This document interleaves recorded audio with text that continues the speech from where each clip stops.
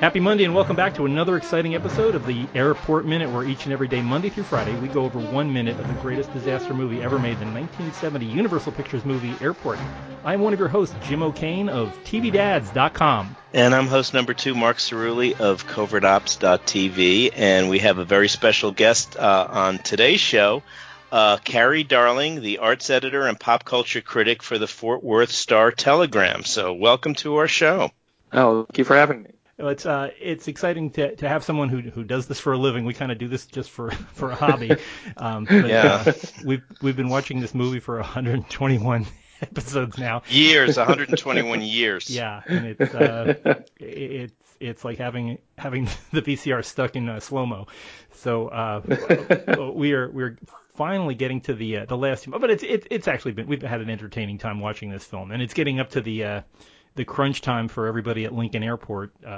Poor Burt Lancaster is hanging onto his radio, trying to find out what's going to happen. He's got a stuck plane on the runway. He's got a broken plane in the air, and he's trying to land and his brother-in-law and his pregnant girlfriend are coming in too. So just right. Big happy dysfunctional family. Yeah, not a great day. And what we've been talking about in the past couple of weeks is the differences between this 1970 movie and current movies, which you are a great part of, and that's your job, is to go out and watch new movies.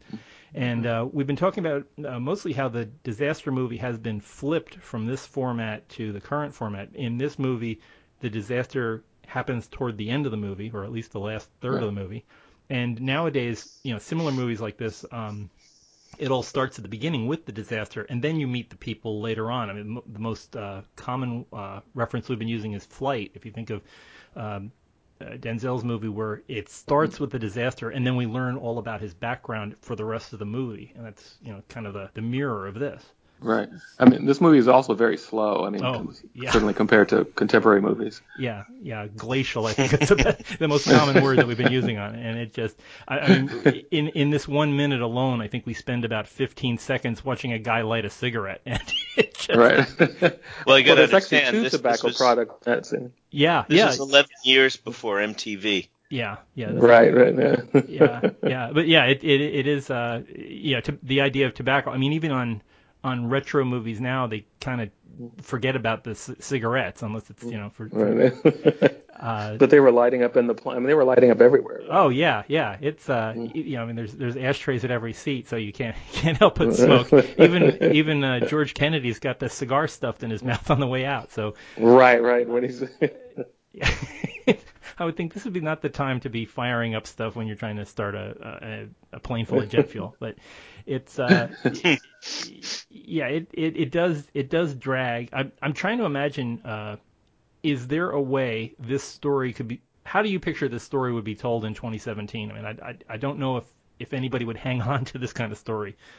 Well, like I said, I think you already sort of touched on it. I think they would sort of start. They would have a little bit of build up, kind of like with most sort of Mark Wahlberg disaster movies these days, whether it's the current one that just came out, Patriots Day, or the last one about the oil spill. You get a little bit about his background and his family, and then, the disaster comes 15 minutes in or 20 minutes in or so, and then you have 2 hours of dealing with the disaster. Yeah. Right. Yeah. It's definitely, I mean, I guess the story itself could still be told. Actually, given Hollywood's penchant for remaking things, this movie's long overdue. Yeah, Universal just hasn't gotten to their back catalog on that. They're busy with the Frankenstein and Dracula movies that they're going to be coming out with. But probably sometime around 2030 we'll be seeing this one. Well, the other thing I noticed is just how open airports were back then. The Helen Hayes character could just waltz on to planes, and the guy's carrying this box that's a briefcase that obviously has some sort of nothing good in it, and people just get on with no questions asked. Yeah, not a bomb sniffing dog within miles, and even the fact that they had like a federal agent, the Lloyd Nolan's customs officer, he just watches this guy walk by clutching an attaché case. I would think that he has some kind of arrest power somewhere, just say, hey buddy, what's in that? It's right. It's such a different world. little subtle things like the lighting and stuff like that. Everything is very static. This is not the opposite of it. I mean, they were moving around with pretty heavy Technicolor cameras, but the everything is more like a set piece. You just, here's a picture of a plane, here's a picture of a guy lighting up a cigarette, here's a picture of a guy in a car, and this would all be, that Michael Bay, that the opposite of a Steadicam. You'd have a little shaky camera going on, and right. There would probably be about 4 times as many cuts. And as disasters go, I mean, you have the one explosion on the plane, but that's really about it.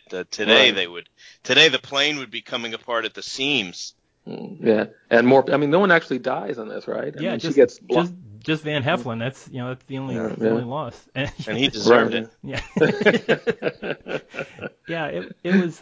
Yeah. I mean, it's nothing. The most serious injury on this is Jacqueline Bisset, and she's got splinters in her eye. But everybody looks like they're gonna pull through. I mean, the marriages all fall apart, but yeah, it's.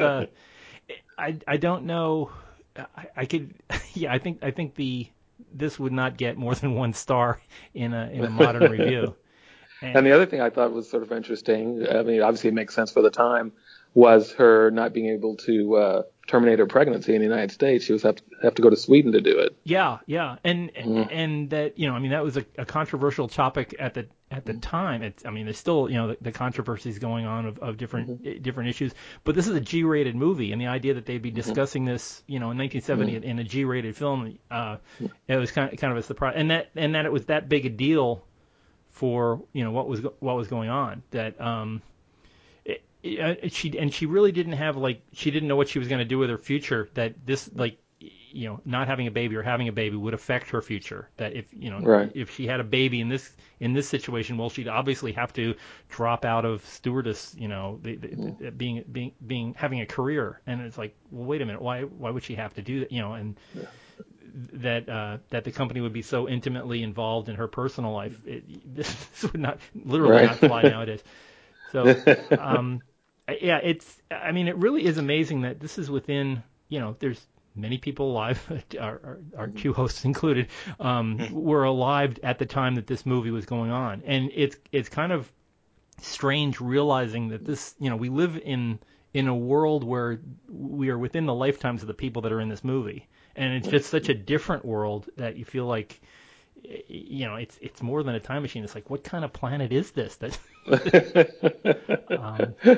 Sort of like Charlton Heston in Planet of the Apes. Yeah, exactly. Yeah, it's a madhouse. Yeah.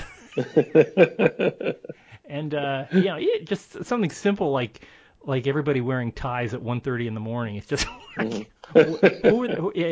mean, they're all dressed up like, I don't even think people go on interviews that's dressed up anymore. Right.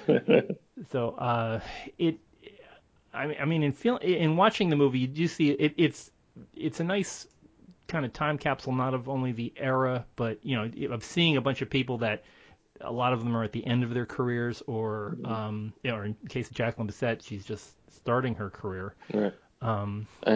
But the guy from The Sixth Sense, Gary Cole, was there too. Yeah. Just they're all they're all and we've been trying to get people on the show, but so many of them are just no longer with us. It's difficult to get as guests. Right. The other part, I mean, I keep wondering if people rediscover these movies. This is shown on TCM about once a month, so or maybe every other month. So there might be a secondary audience of people who watch this, but I can't imagine. We've had a couple of millennials on watching the movie, and they're like, I can't believe how, like you said, how glacial it is.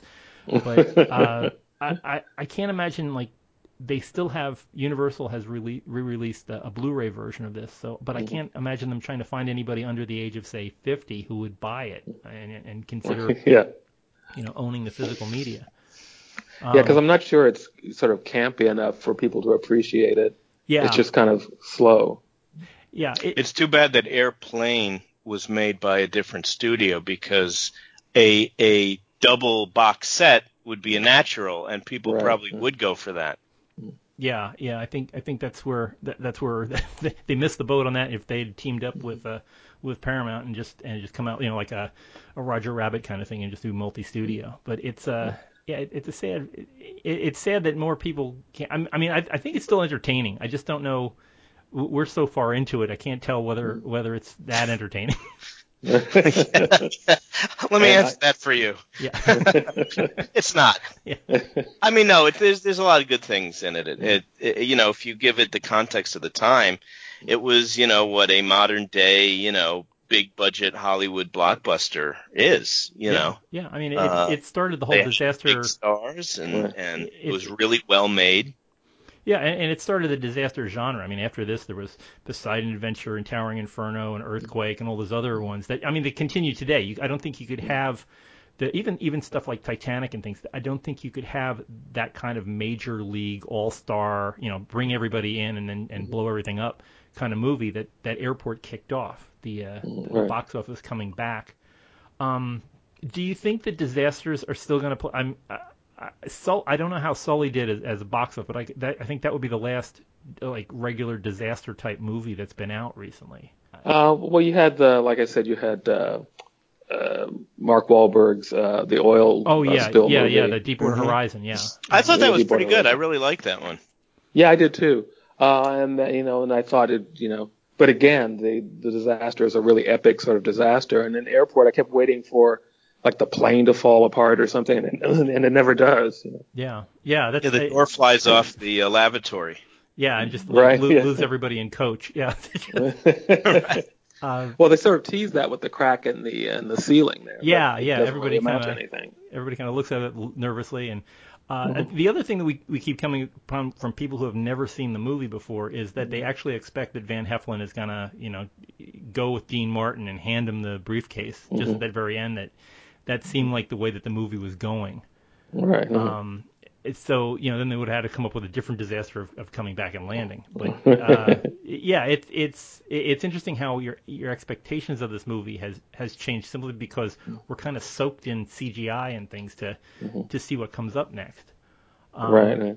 Do you know of any movies coming up that are similar? I mean, and it also seems like this is a fiction, Arthur Haley's novel. But most of the current ones seem to be, like Deepwater Horizon or Sully. They're nonfiction. That seems to be where they're trolling for material. I don't know if that's. Yeah, I think they look sort of like the whole based on ripped from real life, ripped from the headline sort of thing. I think they like to sort of deal with that. Yeah. Because it's already in the public's mind. Yeah. Right. Yeah, part of the marketing. It's easy to market that way. You can fill people in. Yeah. Well, thanks so much for being on the show. I know that you're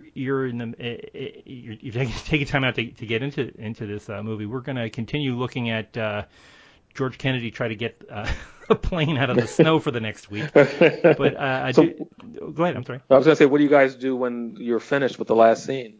I'm going to have a martini. Yeah, that's what I'm going to do. I'm going to be thankful that I live in Texas and don't have to shovel snow like this. So. But we have a couple of surprises coming up for the final week. So folks listening in, please check in at minutes 136 and 37 because they are extremely good surprise. We have some guests and some special things going on. So check back with us here at Airport Minute. For folks listening in, social media is always available. You can find us on Twitter at Airport Minute. You can find us on Facebook, Airport Minute, or the Airport Minute Commanders Club, where everybody gets together and talks about these things. Also, the great big site, airportminute.com, where you can actually buy a copy of the movie from Amazon. We have that available there. You can get it in digital format, Blu-ray, DVD, or they probably have it in VCR still. You can also get some cool swag. You can get the guy that has stale nuts on a T-shirt and all that kind of stuff. So it's available at our great big site, airportminute.com. But we'll continue tomorrow with some more Patroni stuff and heavy cigar chewing and a lot of soggy cigars coming right at you. Stand by for excitement. So until tomorrow, thanks for being with us, and we will talk to you again later tomorrow. So good day. Bye-bye. Thanks. Nice going, sweetheart. Remind me to send a thank you note to Mr. Bowling.